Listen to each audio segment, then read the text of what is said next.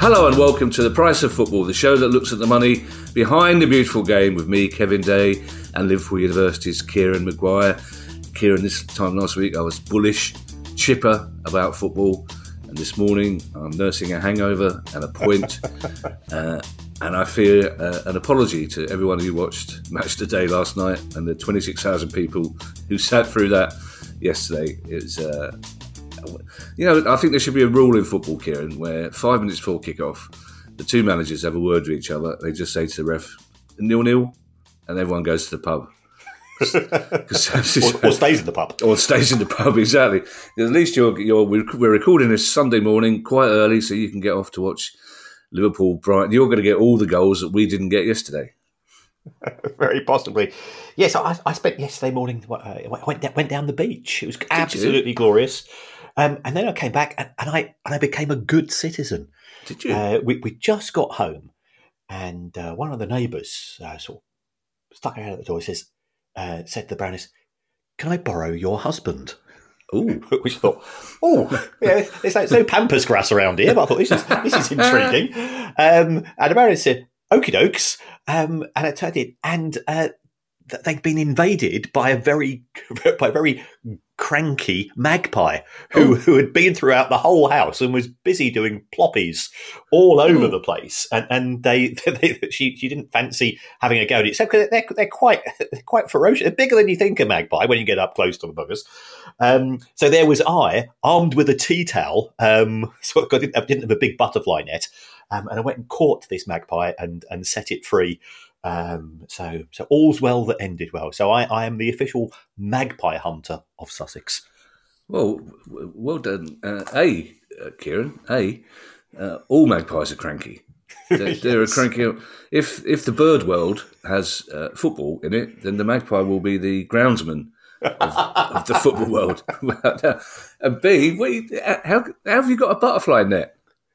Well, no, I didn't have a butterfly net. That's why I used a tea towel. Oh, you used a tea towel? You didn't? I see. Yeah. Oh, of course, yeah, because that's the obvious replacement for a butterfly net is a tea towel.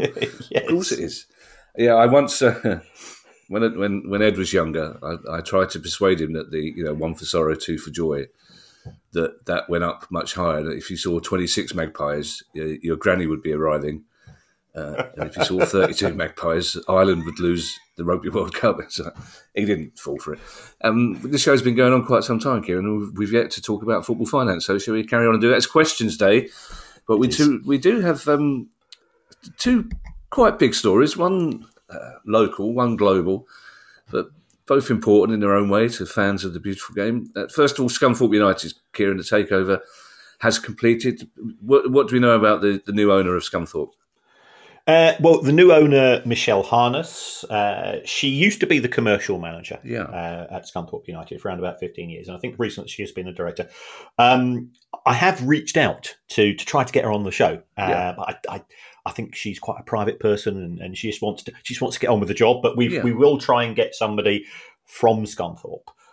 There was an interesting press release. I think it's fair to say that it was pretty brief. Yeah. And it made reference to the assistance given by the former owner, David Hilton. But there's a couple of interesting phrases there.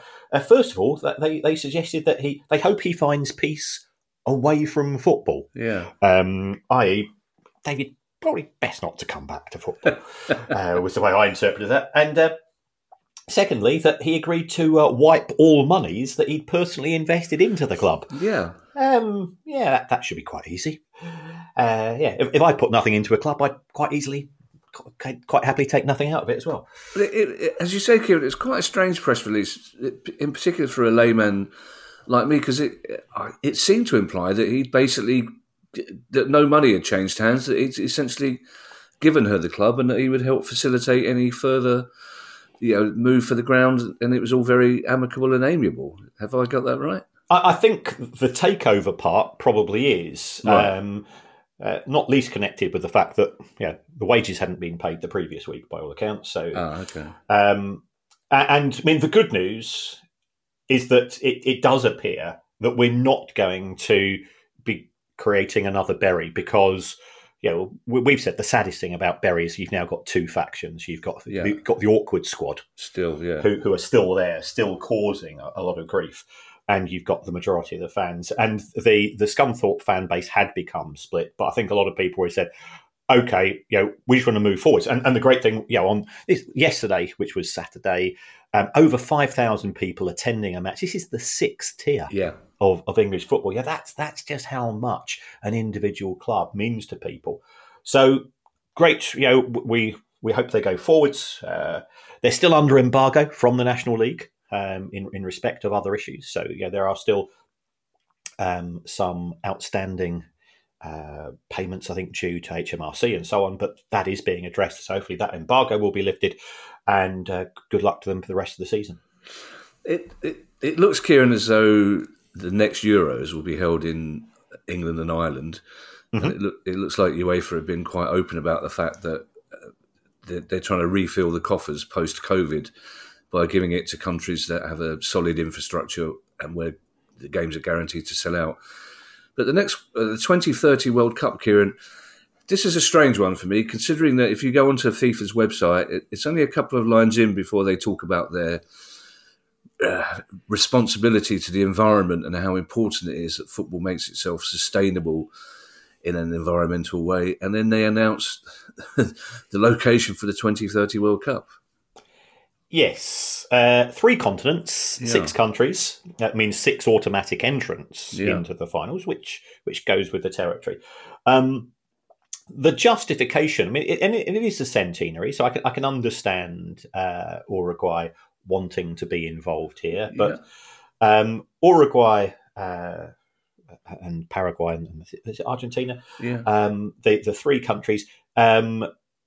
Have been allocated 1 match each. Yeah. So those could be the 3 opening matches, presumably involving those 3 countries, you would expect, which means presumably that they can't be drawn against each other.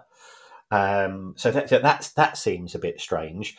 I was talking to somebody from Chile on Thursday night after this had been announced, and he was going, well, we'd originally put in for a joint hosting with those 3 countries, so we've just been to be quietly kicked into the long grass, which seems very harsh. And then you've got Spain, Portugal, and Morocco representing UEFA and Africa, and you go, well, it just does seem very strange. And as far as FIFA's commitment to sustainability is concerned, that it was tokenism at the 2022 World Cup when you actually saw what actually happened. And I suspect it's exactly the same as far as this one is concerned.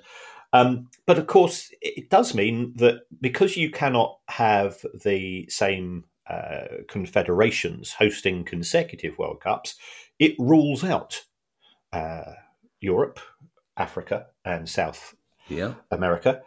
Given that North America or North and Central America is hosting the 2026 World Cup, that means there's a big Asia-shaped hole in 2034. And what a surprise, within hours of this announcement, Saudi Arabia said, oh, by the way, we'd quite like to host the World Cup in 2034. So, as always, when it comes to FIFA, it's all to do with power and money and the Machiavellian way that things take place in FIFA. I don't think they're even making any effort to try to hide things. At least they had sort of an element of denial with regards to the bribes for the 2018 and 2022 allocation of the World Cups.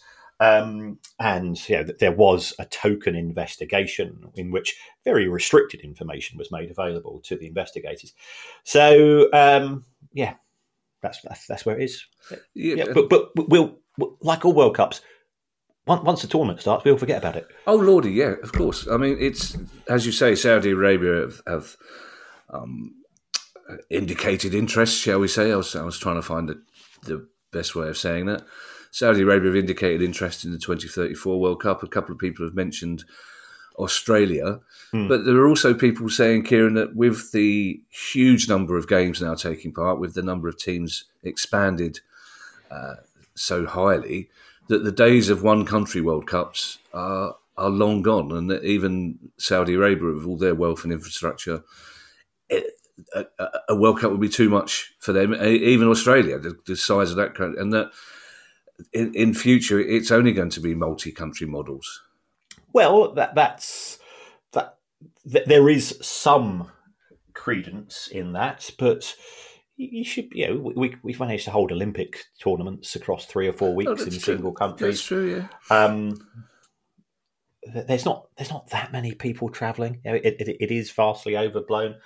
I think in terms of the ability to host in a variety of countries, it's good that smaller countries with a multi-country model can still host. So I think that is a positive. So I've got nothing against it in theory. This is all to do with politics. Yeah.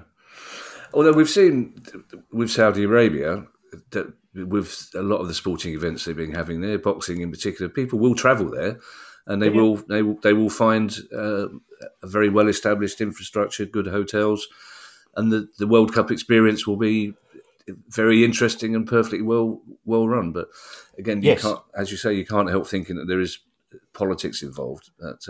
And also, Saudi Arabia has sort of hinted at alcohol might be available. Yeah. Now, look, my view. I don't drink alcohol, so I think if you're going to watch a football tournament, well, if you have to give up booze for a week or so, then I'm sure people can do that. But remember what happened in Qatar. Qatar said, "Oh yes, it will. You will be able to get alcohol at the tournament. You'll be able to get alcohol at the tournament." And then 2 days before the tournament starts, "Oh, we've changed their mind." And FIFA goes, "Oh, they've changed their mind." So we know what's going to happen. Yeah, and I imagine Heineken will be. There's all sorts of politics with sponsors as well, isn't there? So, but let's save that for nearer the World Cup, Kieran, and let's get back to questions. As always, we've got some very interesting questions, and the first one comes from Zach Dalton. And again, this is one of those questions that I really like, Kieran, because it's something that we've talked about a lot, but without ever sort of explaining how it might actually happen in practice. And Zach Dalton says, "How are fan-owned clubs actually set up? I sometimes picture a group of 10 men." It's getting very Kevin Keegan there, Zach. I sometimes picture a group of 10 men in full kit shouting over a boardroom table, which I doubt is really the case. I assume they hire fully qualified staff in all roles, but I'm just wondering if those staff members need to support the club, as if all the big decisions are being made by staff who don't support the club. Is it really fan-owned? Does the board need to primarily support the club to make it fan-owned? Is there an official difference between the club being fan-owned or a club just being owned by a large number of shareholders from the local area? I'm particularly interested in that question about staff members and needing to support the club, because people like you, Kieran, get constantly asked by young people about how you get to work in football. And they're always surprised when they discover that not everybody at a particular football club supports that football club. So I'm interested in the answer to that question in particular. Yes, Zach. Well, to answer that particular question, you want the best people in positions, and the best people don't have to necessarily support that particular football club. So what will happen is that if we take a look at member-owned clubs, and they range in size and in culture. Yeah, we've got the likes of Exeter. In fact, we've got people from Exeter coming on the show pretty soon. We've got AFC Wimbledon, both of those in the EFL. We've got Chesterfield in the NFL. The National League, not the NFL. And in Scotland, quite a few clubs have gone down the fan-owned route, ranging from Berwick Rangers to the likes of Motherwell and so on.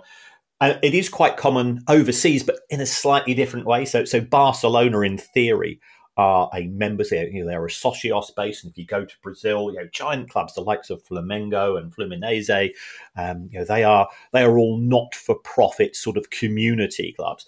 But it does then very much vary. In theory, what you will have is effectively a membership scheme where the members vote for the executives at the club. Now, it could be that those executives are, of course, also fans, or it could be that you would appoint the board of directors from the membership, and then the board of directors might appoint an independent chief executive who has got experience of operating in the football industry, whereas the individual members, that they're devoted fans, but they might say, well, actually, I've got some gaps in my knowledge in terms of sort of the administration, the governance issues that go along with ensuring that you've got compliance with the rules of the EFL or the National League or the Football Association and so on. So I would always say get the best person for the job. The danger of having a fan orientated board is that it can become too emotional, and I think being able to detract yourself from the emotional side of football is a good thing at senior executive level. It's also a difficult thing, so there's no doubt about that. But and what do you do with clubs like Brentford and Norwich, where you could say, well, they're fan owned? You got Matthew Benham at Brentford. You've got Delia Smith. Historically, they were fans who happened to be successful in their own field, who have gone on to buy the club. So that's an individual fan-owned club. So there's lots of different tiers and different organisations. But in general, I think for what Zach was referring to, it would be you pay to be a member of the club. That will give you certain rights in terms of being able to vote in the executives. And quite often, sort of that initial enthusiasm sort of disappears, and you get back to moaning about who the manager's picking at left back, and giving the poor linesman a load of grief on a Saturday afternoon. Yeah, and there's a sort of technical difference because there's quite a few fan-owned clubs. They don't have a chair or a chairperson, but the chair of the supporters trust. I think this is the case for Exeter. The chair of the supporters club is the de facto, the supporters association is the sort of de facto chairman of the club, isn't it? So there's a slight difference there. But annoyingly, Kieran, one of the chaps who works as a manager of the Palace for Life Foundation is a Brighton fan. And even more annoyingly, he's really good at his job. I know, but it still doesn't stop it being hilarious when I pretend to ignore him in meetings. Well, that's my interpretation of it. I think the other senior managers' interpretation of hilarious is slightly different to mine. Talking to the foundation, Kieran, I know this is a shameless plug. This time next week, I will be recovering from the 26-mile marathon march that I'm doing with many other people to raise money for the foundation to make life-changing choices and decisions for young people in South London. So if anybody wants to sponsor me, if they go to Just Giving and look for FYP or 5-year plan, I'm walking it with the lads from that wonderful fanzine. That would be very generous of them. And at the risk of embarrassing somebody called the Baron, Kieran, someone called the Baron has made a rather generous donation. Somebody called Producer Guy yet to dip his hand in his pocket. # Just Saying. Next question comes from... Sorry. I also have to point out that somebody called the Baroness isn't aware of that generous donation. The Baroness doesn't listen to the pod anymore, does she? No, she gets too embarrassed. Well, no, she might tune in to see whether her hero mentions his magpie work. I bet she was proud. I bet she was... I mean, I know she was. I know she's proud of you all the time, Kieran, but facing off... I'm looking forward to the gifts, Kieran. Like, remember when you talked about taking on the whole of Brentford? And someone sent a brilliant picture of your face transposed on someone ripping their shirt off. I'm looking forward to similar. I mean, that magpie didn't stand a chance. He didn't know who he was dealing with, did he? I spoke to him about amortisation for 5 minutes and he fell asleep. So I then legged him, then threw him out the window. You know what's going to happen in the magpie world? The magpies will be saying, if you see one accountant, that's one account, one for sorrow, two. One for sorrow, two for sorrow, I think. You don't want to see 4 accountants, say the Magpies. Matt Little is a Carlisle United fan, and Matt Little said Carlisle sold a young and very promising defender, Jared Branthwaite, to Everton, and fans were told that there was a host of add-ons included in the sale. He was subsequently loaned by Everton to PSV Eindhoven and played in the Champions League for them. If a loan fee was paid to Everton by PSV, would Carlisle be entitled to any of this via the sell-on clauses? If one of our clauses was a fee to be paid if and when Jared played in the Champions League, will this have been met or activated when he did so for PSV on loan rather than for Everton, as happened when Coutinho won the Champions League with Bayern on loan for Barcelona? It's an interesting question, Kieran, and I guess you'll have spoken to your secret lawyer, who will no doubt have used his catchphrase, "It depends." Yes, that's what would have happened, but instead I decided to speak to our secret agent. Oh, great. We haven't had the secret agent on for a while. Yes, the secret agent. And I quote verbatim. The transfer agreement would state playing for the new club, in this case Everton, in the Champions League. So a loan to another club wouldn't count. Okay. Nearly all domestic transfers would do that. Now, it could be that Carlisle had, if they'd inserted what can only be described as a cunning clause into the contract, then that might have been the case. But our secret agent said highly unlikely. Okay, we can't give his name, but he's 007 is his nickname. Oh, I thought you were hinting that his actual name was James Bond. In that case, that would have been a giveaway.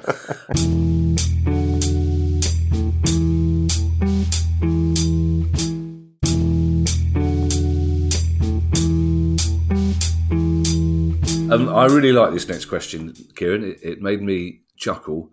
And there's a certain degree of affection in this question, which I got quite sentimental about. It's from Adam and Jacob Roper. And Adam says, "My son Jacob takes great enjoyment from imposing large fines on players in Football Manager if they put so much as a foot up." I don't know how old Jacob is. Given the waiting list, he may be married by now. But I'm rather hoping that Jacob is 5, because I like the idea of a really cross 5-year-old fining a loads of players in Football Manager for wearing headphones on the coach. Adam says, after João Felix's rather funny red card on his debut for Chelsea last season, Jacob asked me whether Chelsea will be able to fine the player as he was on loan from another club, and I have absolutely no idea if that was a thing. Can you help us out with this? Well, here, both our secret lawyer and our secret agent have been of assistance, and this is a classic case of it depends. Normally, when you sign for a new club, you will be signing a slightly different contract, and that will set out the terms and conditions and the obligations in respect of all of the parties. So therefore, it could be that you would be subject to fines for inappropriate behaviour, and provided that those fines were not significantly more harsh than for the host club, the chances are that the player and the agent will just say, "Yeah, it's okay. I'm not going to be an idiot. It's not my intention," and we'll just go along with them. And I think in terms of dressing room harmony, that would make a lot of sense, because what you don't want is a player coming from another club on loan, gets a red card, and he goes, "Well, I don't give a toss. I'm unaffected." And then the centre half goes, "Well, hold on. I got one 2 weeks ago, and it cost me a fortnight's wages." You can just see the bad feeling that it would cause. So I think there's likely, for the sense of harmony and the sake of consistency, and also encouraging good behaviour, that it is likely to be applied. Yeah, I hope that settles that for you, Jacob. I like the cut of Jacob's jib, I have to say. I look forward to following his career with some interest. Now, this next question, Kieran, I think is a fascinating one. It's a corker. It is, and I would have thought it was purely theoretical, hypothetical, were it not for the fact that it turns out this may have happened. And it comes from Ben Archer. Ben says, "I was wondering if there are any FIFA rules regarding using a potential buyer of a club using due diligence to gain financial knowledge about the club and then using that knowledge to advantage themselves elsewhere. Here in Australia, there have been accusations that Orongan," and that's Ben Archer's description, I hasten to add, secret lawyer, if you're listening, Orongan named Bill Papast claimed he was trying to buy an A-League club and underwent due diligence at several clubs, including my own, Newcastle Jets, but then used the knowledge of player wages that he discovered to convince them to join him at Xanthi FC in Greece. While Mr. Papas is currently facing charges for fraud in both Greece and Australia, and Xanthi's future is looking uncertain, what could potentially stop him from doing this again, or a more competent business person from acting in a similar manner? So we often use the mortgage analogy, Kieran. So this is sort of similar to saying, well, I'm interested in buying your house, and you have a good look around the house. And basically, you're casing the house for your mate to come in and rob it. So it does seem. I don't know quite how much information you get. If you say I want to buy this club, I don't know how much the selling club would give you in terms of information wise. But it does seem that it's open to exploitation, doesn't it? Potentially, it is. But for me, it seems a very expensive way of going about this particular line of business. So what would normally happen is, let's say that you were interested in buying a club. You went along to the current owner and you said, I'm you know that it's up for sale. You said, right, I'm a credible buyer. And the first thing that they're going to say to you then is, okay, in which case we will grant you access to our data room if you pay a non-refundable deposit of X. Oh, right. So this is a way of getting rid of the tyre kickers. Right, okay. Who come around. So therefore, the chances are it's going to cost you money. Then, to be honest, what you're going to have to do is you're going to have to employ, some credible. So you're going to get your finance department, or you get some accountants and lawyers to take a look at all of the assets and all of the contracts, including, it has to be fair, it has to be said, would be the employment contracts, because you want to know what obligations you're taking on, for how long, how much it's going to potentially cost you, and so on. So that is due diligence, and that is a fairly common facet. If you do that, there would also be an obligation to sign some form of non-disclosure agreement, such that you would not use that information for commercial purposes.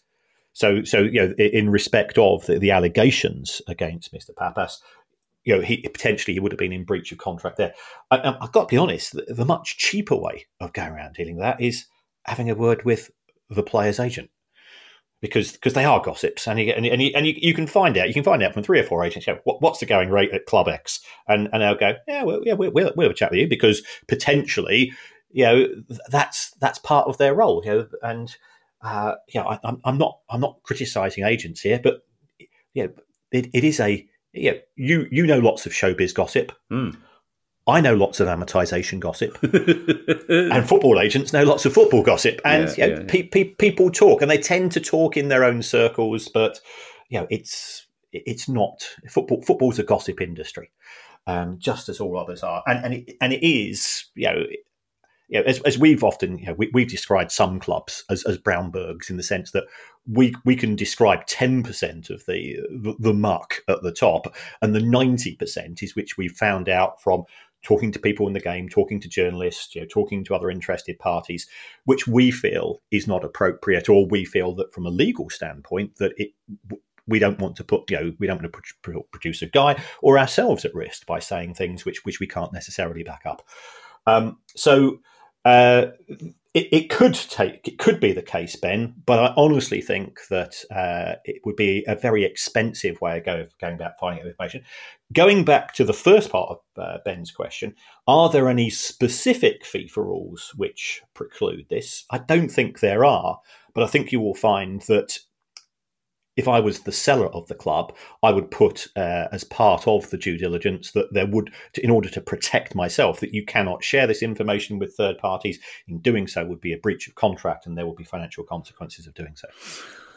In the unlikely event that I did approach Steve Parish to buy Crystal Palace Football Club, and he would certainly be demanding proof that I had the funds,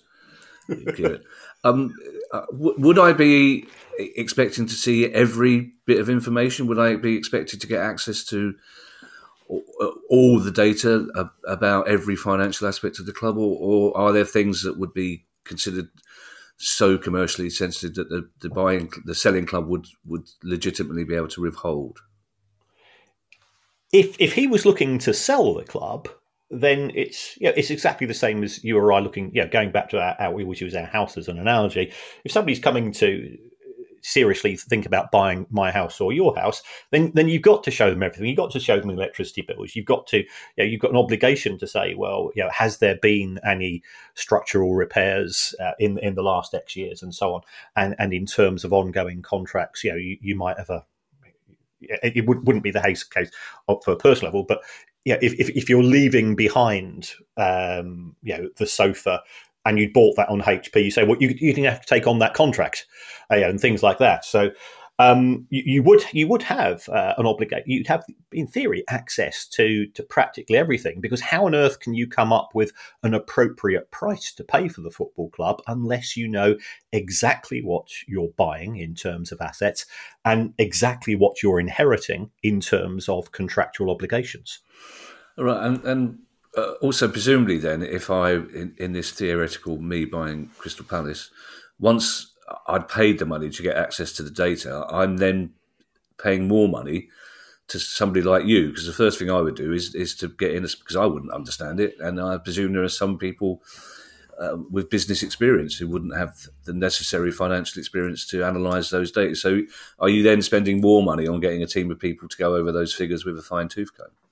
Yes, if you take a look at any major M&A, mergers and acquisition deal, you've got a nominal acquirer, and then they will have a team of professional acquaintances, which, depending on what the nature, if we take a look at the Manchester United deal, for example, there's going to be bankers involved, accountants, lawyers, and other professionals. So the costs start mounting up very quickly, because we've seen in the case of the administrations of clubs like Derby and Wigan just how much these people are charging on an hourly basis. I didn't like the way you said professional acquaintances there, Kieran. You came over very southeast London again, as you do every now and again. Uncle Terry would use the phrase professional acquaintances. Our next question, Kieran, is one of those questions that is a boon for both of us. We both enjoy this sort of question because it has a level of technical detail that you really like to dive into, and it gives me 5 minutes to go and make a cup of tea. It comes from Ed Pennington. I know I have to concentrate reading the question, Kieran, let alone listening to the answer. Ed Pennington says, the principle of amortisation in general kind of makes sense to me, but it never seems quite right to me in the case of transfers. Yes, you buy their registration, but you could also say you're buying a one-off opportunity to offer them a first contract. So why should you amortise it over the length of that contract? My question is, what's the worst that would happen if you only allowed football clubs to amortise transfer fees over 1 year instead of UEFA's 5-year cap? FFP is already averaging over 3 years, so it wouldn't make losses too bumpy, and clubs wouldn't be incentivised to commit to longer contracts to keep everything together. Yes, I think this is an intriguing one, Ed. This is actually to do with amortisation is an application of what's known as international financial reporting standards. These are the rules which apply to all transactions for all companies, or in the UK, we've got our local version of those as well. So what are you doing when you buy a player? Well, as Ed rightly points out, what you're doing is that you are giving somebody else compensation to acquire the registration of that player. And then the length of the contract gives you a degree of protection from anybody else taking your player.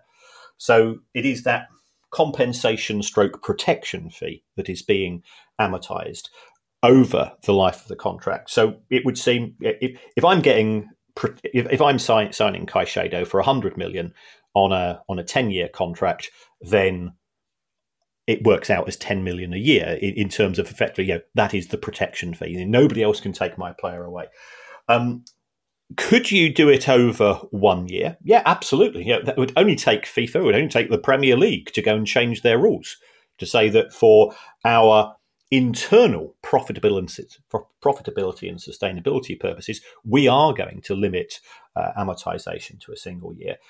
What would the result of that be? It would mean that it would be very difficult for Chelsea to spend £1 billion in a year and still be in compliance. So you could say it would therefore encourage a more sustainable approach, especially with the fairly ludicrous situation. Chelsea sold Mason Mount to Manchester United for £60 million. And because he was an academy player, that meant that they had £60 million going into this year's pot for FFP purposes. They signed Caicedo, 100 million it was an 8-year contract, so that's 12.5 million a year. So that effectively means that for every Mason Mount that is sold, you can sign almost 5 Caicedos, and you go and still be in balance. And intuitively, that just does seem a bit daft. So having a 1-year amortization fee for FFP purposes, I think it would create a more balanced and a more nuanced transfer market. But the clubs don't want that, because if you've got a new owner, what they want to do, as we've seen in the case of the Clearlake Capital Todd Boehly takeover of Chelsea, is spend, spend, spend. Fans, and I've never really understood this mentality, fans seem to get a sense of achievement if they see their club spending lots and lots of money, because we're living sort of our lives vicariously in reflection of the activities of the football club. So in terms of your personal self-worth, many people like to be associated with certain clubs that spend a lot of money. So that would be tempered. And then we would come to another big stakeholder, which is the media. Now, what do the media spend? They spend half their time talking about football matches, but they actually spend the other half of their time talking about transfer fees and rumours. And I think this would curtail the extent of some clubs' ambitions, because you would effectively have to have a one out, one in sort of sense of mentality in terms of the overall values of the fees. So it could take place, Ed. You'd then have to get agreement with UEFA and FIFA, because it would certainly put English clubs at a significant disadvantage compared to the other clubs which are under the UEFA banner, who are using this 5-year cap in terms of amortization. But it's an interesting one, and it's an intriguing one, and I've often highlighted the anomaly in terms of the way that we sell players and we book the profits immediately, and you buy players and you spread the profits. It does appear to be an inconsistency. Inconsistency in football applies both off the pitch and on it, though. You could quite clearly hear the phrase "spend some money" yesterday at Selhurst Park, as yet another of our players limped off, clutching their hamstring. The sound of 20,000 people saying "spend some expletive money," insert name of club owner here. It's an interest. We're looking to do another couple of nostalgia pods, Kieran, probably to broadcast over the Christmas period. And how lovely that I get to say Christmas. It's because it's coming, Kieran. This sun's going to be disappearing eventually. Curse it. But one of our first nostalgia pods was about the Trevor Francis transfer, the first £1 million transfer. Would Nottingham Forest back then have paid the full amount once? Because it strikes me, when we were growing up, Kieran, that the idea of spreading transfer fees over a number of years wasn't one that existed. Or am I wrong? As amortisation always been in football? No, amortisation only came into football when there was a change of rules, which was around about 1995, 1996. So before that, you didn't used to have it. Right. Okay. So it wouldn't have applied. I mean, I think you need to separate out amortisation, which is best described as accounting nonsense, with cash flow, which is sort of your contractual obligations. So if we take a look at, for example, at the James Maddison deal between Leicester and Spurs, Leicester have agreed with Spurs that there's going to be 3 instalments, 1 paid immediately and 2 paid on an annual basis. So that James Maddison will be paid for within 24 months of him signing for the club. But I think he signed a 5-year contract, so his amortisation will be over 5 years. The cash flow will be over 2. And I think Spurs have got, we don't talk about football, I think they've got one of the bargains of the summer market. I just love watching James Maddison, and also the fact that he loves a wind-up. Yeah, he's a wonderful player. I'm going to ask you this next question, Kieran, and then I'm going to walk over and shut all the windows so we can, the remnants of last night's party from across the road, they've obviously woken up and decided to carry on. So I'll ask you the question and go and shut the window.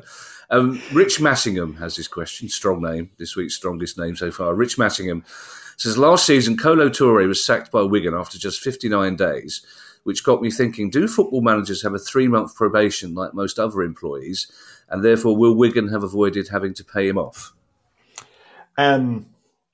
It depends. So guess who I've been talking to.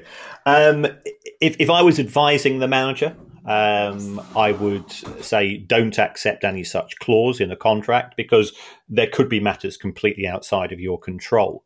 But sometimes managers are desperate to take a job, and they will accept that it's a very high risk profession, and that therefore They want to get their effectively their foot in the door as far as a place in football management is concerned, and will take whatever the clauses are in the contract. So it comes down to the contract itself. It will be, I think, unusual if you sign a 3-year contract to be allowed to be sacked within 3 months, unless it was for gross misconduct or something of that nature.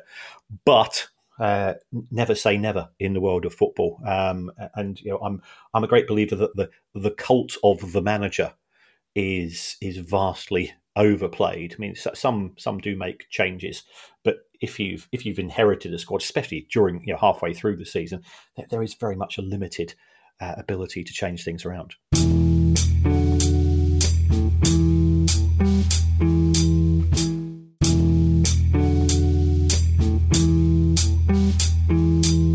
Now, Kieran, we know from experience that our good friend Andy Holt, the owner of Accrington Stanley, has many issues with the streaming service in football. And so do a lot of fans. And a lot of the fans' issue is, how does it work? And Rob Harrison is a classic example. Rob Harrison says, I'm a huge fan of Dorking Wanderers in the National League. Well, I live in the USA, and that has made it a bit more difficult to watch my team.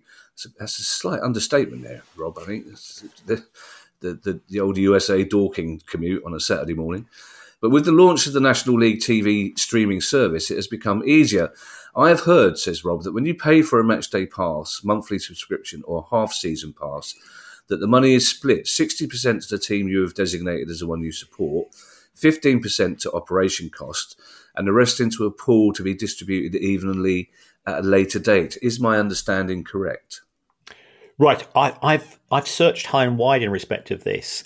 I can't find the exact numbers, but I think Rob is broadly right. And I think also that the National League deserve a lot of credit for coming up with these innovative schemes.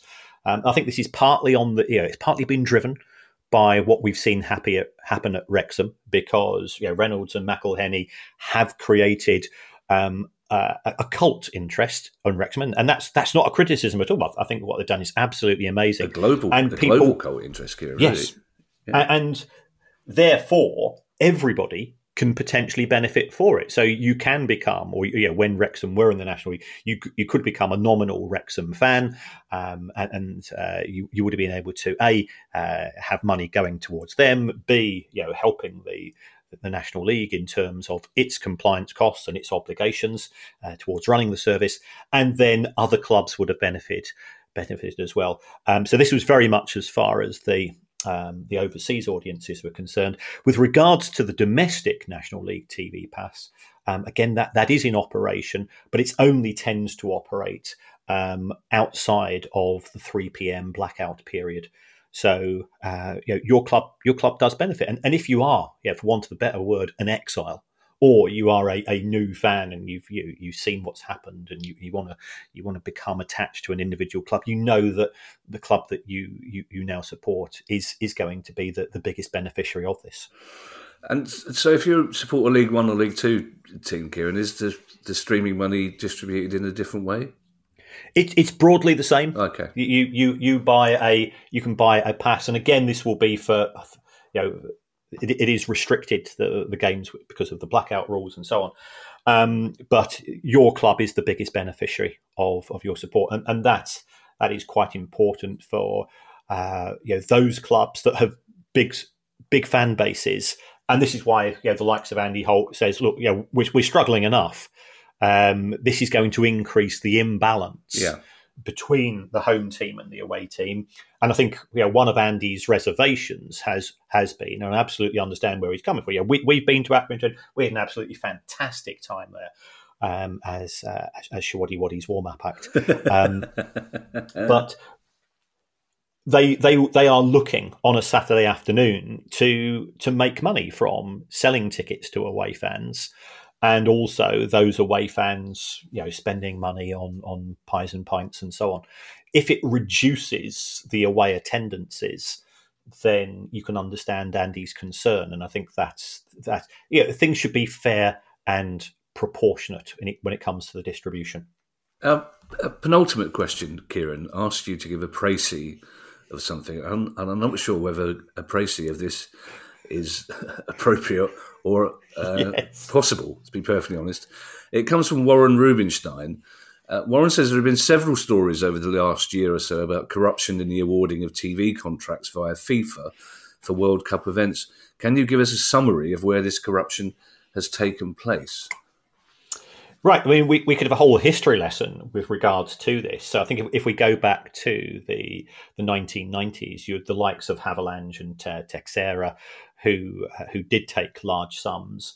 More recently, that there have been accusations with regards to Combicol, which is sort of the Caribbean federation, and our very good friend, non-friend, Jack Warner, who is effectively a prisoner on the island of Trinidad because there is a warrant held out for him by the FBI. I think it's the FBI in respect of various bribe takings, but to sort of try to sort of put it into some form of context. We've also got executives of one of Fox's companies who have been accused through a myriad of offshore companies. There's nothing crude about it. These things tend to be quite sophisticated. It's not a case of television company A paying executive B £5 million or $5 million is more likely to be the case, and then they win a contract. It's all done in very, very shady means. So there've been accusations for the allocation of some of the Copa Libertadores, but also the FIFA World Cup competitions.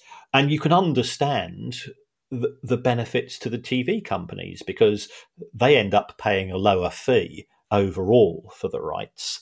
The person being bribed gets a large wedge. FIFA are the losers here. It's not often that I say that when it comes to money. When there are locals, if you take a look also at the awarding of the 2018 and the 2022 World Cup, which resulted in, I would say, the biggest broom and the biggest carpet of all time, even though there was a formal investigation, a lot of the information was effectively redacted, or in the case of the Russian government, they said all of the computers which we used to put together the 2018 World Cup, we hired them and we gave them back to the company that we leased them from. So therefore, we don't have access to any information. And that was duly noted by FIFA. They go, oh, right, okay, that's fine. Oh, well, these things happen, don't they? So there is a myriad of stories. Ultimately, whenever you've got large sums of money involved and bureaucrats, there is the temptation in football for money to pass hands. And people will say, well, bribery and corruption takes place everywhere, and it does. And I think the people that are most miffed are the people who did bribe the likes of Jack Warner, who then turns around and says, yeah, but he didn't bribe me enough, so I took a bigger bribe from somebody else. Imagine taking the moral high ground because your bribe wasn't as big as somebody else's bribe. Exactly. That Russian computer thing is a little bit like Rishi Sunak this week saying, I'd love to give the inquiry access to all my WhatsApps, but I change my phone every month and I forgot to back it up. So whereupon Mrs. Sunak should be saying, why are you changing your phone every month? That's a takeaway from there. I mean, the difficulty for the people investigating this, and we do mention it in our book that's coming out on Thursday, Kieran, the FIFA and their slightly lax attitude to this sort of thing, as they would say in Father Ted. But the trouble is, it happens via second, third, and fourth parties. It's a very complicated trail. So even for people like the FBI, probably the people in the world with the most experience of this sort of thing, it's incredibly difficult to unpick who's given money to where and the trail that it takes before it eventually reaches the pockets of the likes of Jack Warner. Yes, yeah, they are. They're a law unto themselves, FIFA, which as a charity, they can effectively make up their own rules, and that's what we've seen happen. Our final question today, Kieran, is one of my favourite questions. It's one of my favourite. There's somebody here's got something to get off their chest, and they clearly have been banned from several local pubs for constantly asking this question, and they've decided that the only way around it is to ask us. It just made me laugh so much, this question, and it comes from Ivor Noel. And Ivor's question is, why, oh, why, oh, why, oh, why have club pin badges dispensed with the traditional fastener and opted for the inferior spike and push-on cap system? Surely it's not due to cost. Or is it that you're more likely to lose the blooming thing and you have to buy another one? Whatever the answer, thanks for letting me vent my grievance on air. It's just, I could just imagine if Ivor was a drinker in the Pawsons and Graham Delaney would go, oh my God, she loses one badge. And 5 years later, she's still going on about it. I mean, I'm with Ivor on this one. She's absolutely right, but it could well be due to cost, Kieran, because the people who manufacture these things will look to cut costs as much as often as possible, will they not? Yeah, all decisions ultimately come down to power and money, and as far as the sale of pin badges are concerned, it would be linked to a financial issue. And the manufacturers are looking to have methods which will reduce their costs.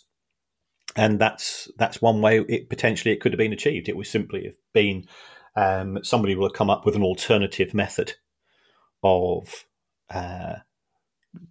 producing pin badges, and if you can save yourself 5% of the overall cost, they'll go, yeah, that works, and we'll do it. So the fact that you end up with potentially an inferior product, I think with the exception of Ivor, I've not heard any other people complaining about it, unless this is unless we're taking the top off a bottle of fizzy pop and it's all about to explode. There's been a lot of very frustrated pin badge collectors who have been privately moaning to themselves, and now we could have a national cause on our hands. Oh, we will. There will be, and Ivor's quite right. There's nothing worse. It's particularly when I find it with charity badges, because you want to show off that you've given some money to this particular charity, and you look down and it's gone. Somebody else would have picked that up and would be getting the credit that I should be getting.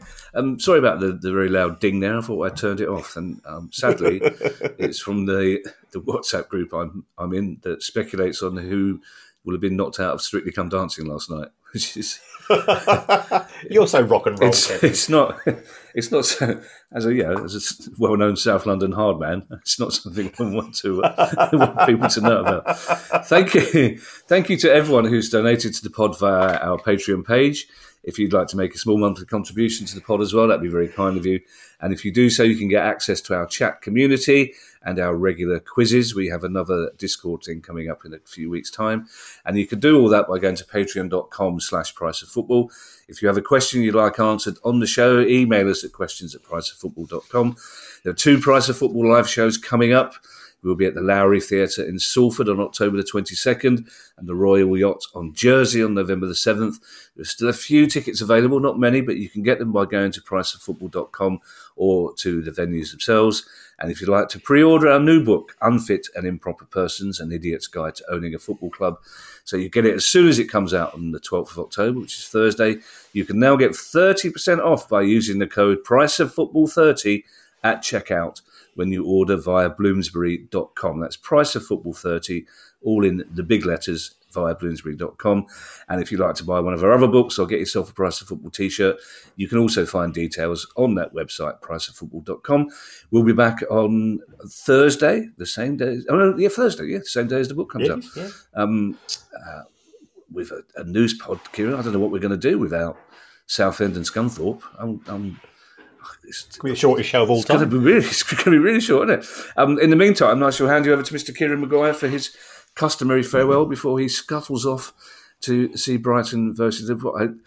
A little glimpse into the mentality of every football fan everywhere, Kieran. I was one of the producers of I Got News for You is a huge Liverpool fan, and obviously I was offering him my exhortations that they get 3 points today, and he went, no, because the referees, we can't win, current referee. I said, no, but this week of all weeks, you're going to get every single decision. We'll go with Liverpool's way. But no, it won't work like that because referees will be so upset. We won't get anything. We won't get. He actually said, I'll be surprised if we get the first kickoff. So it's like, okay. We all think that way, Kieran. But I'm sure it'll be a cracking game, Kieran. But in the meantime, as I say, you've just got time for your customary farewell. Yes, just about. Yes, and I believe that some bookshops have been releasing copies of our book early. Yes. So we've had a few pictures on social media already. Yes. So we'll be investigating that. Yeah, and I hope you enjoy the book. We won't give the ending away, but it was Professor Plum in the conservatory with the lead piping. It might also be, Kieran, that I've given all my free copies away. So it could be that, unfortunately. Yes. So thank you, everybody, for your support for the show. We genuinely appreciate it. We enjoy the interaction, and we do try to respond if at all possible. There's lots of ways of supporting the show, and for the people at Patreon, we always have a bit of a giggle with you on Discord, where we can say the things that we can't necessarily say on the show.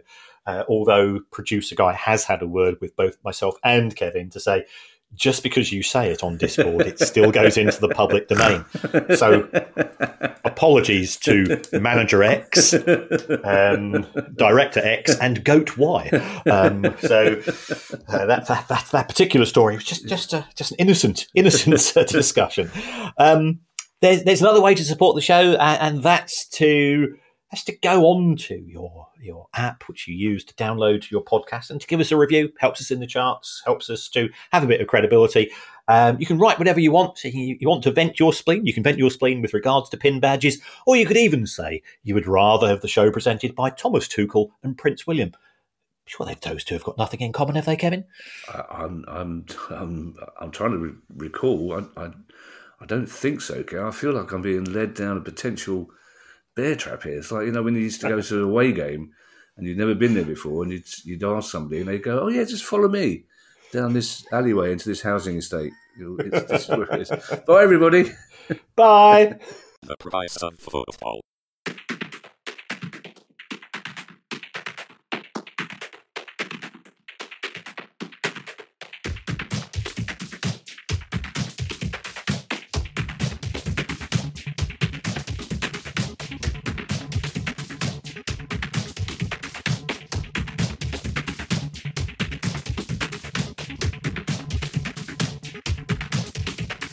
The price of football.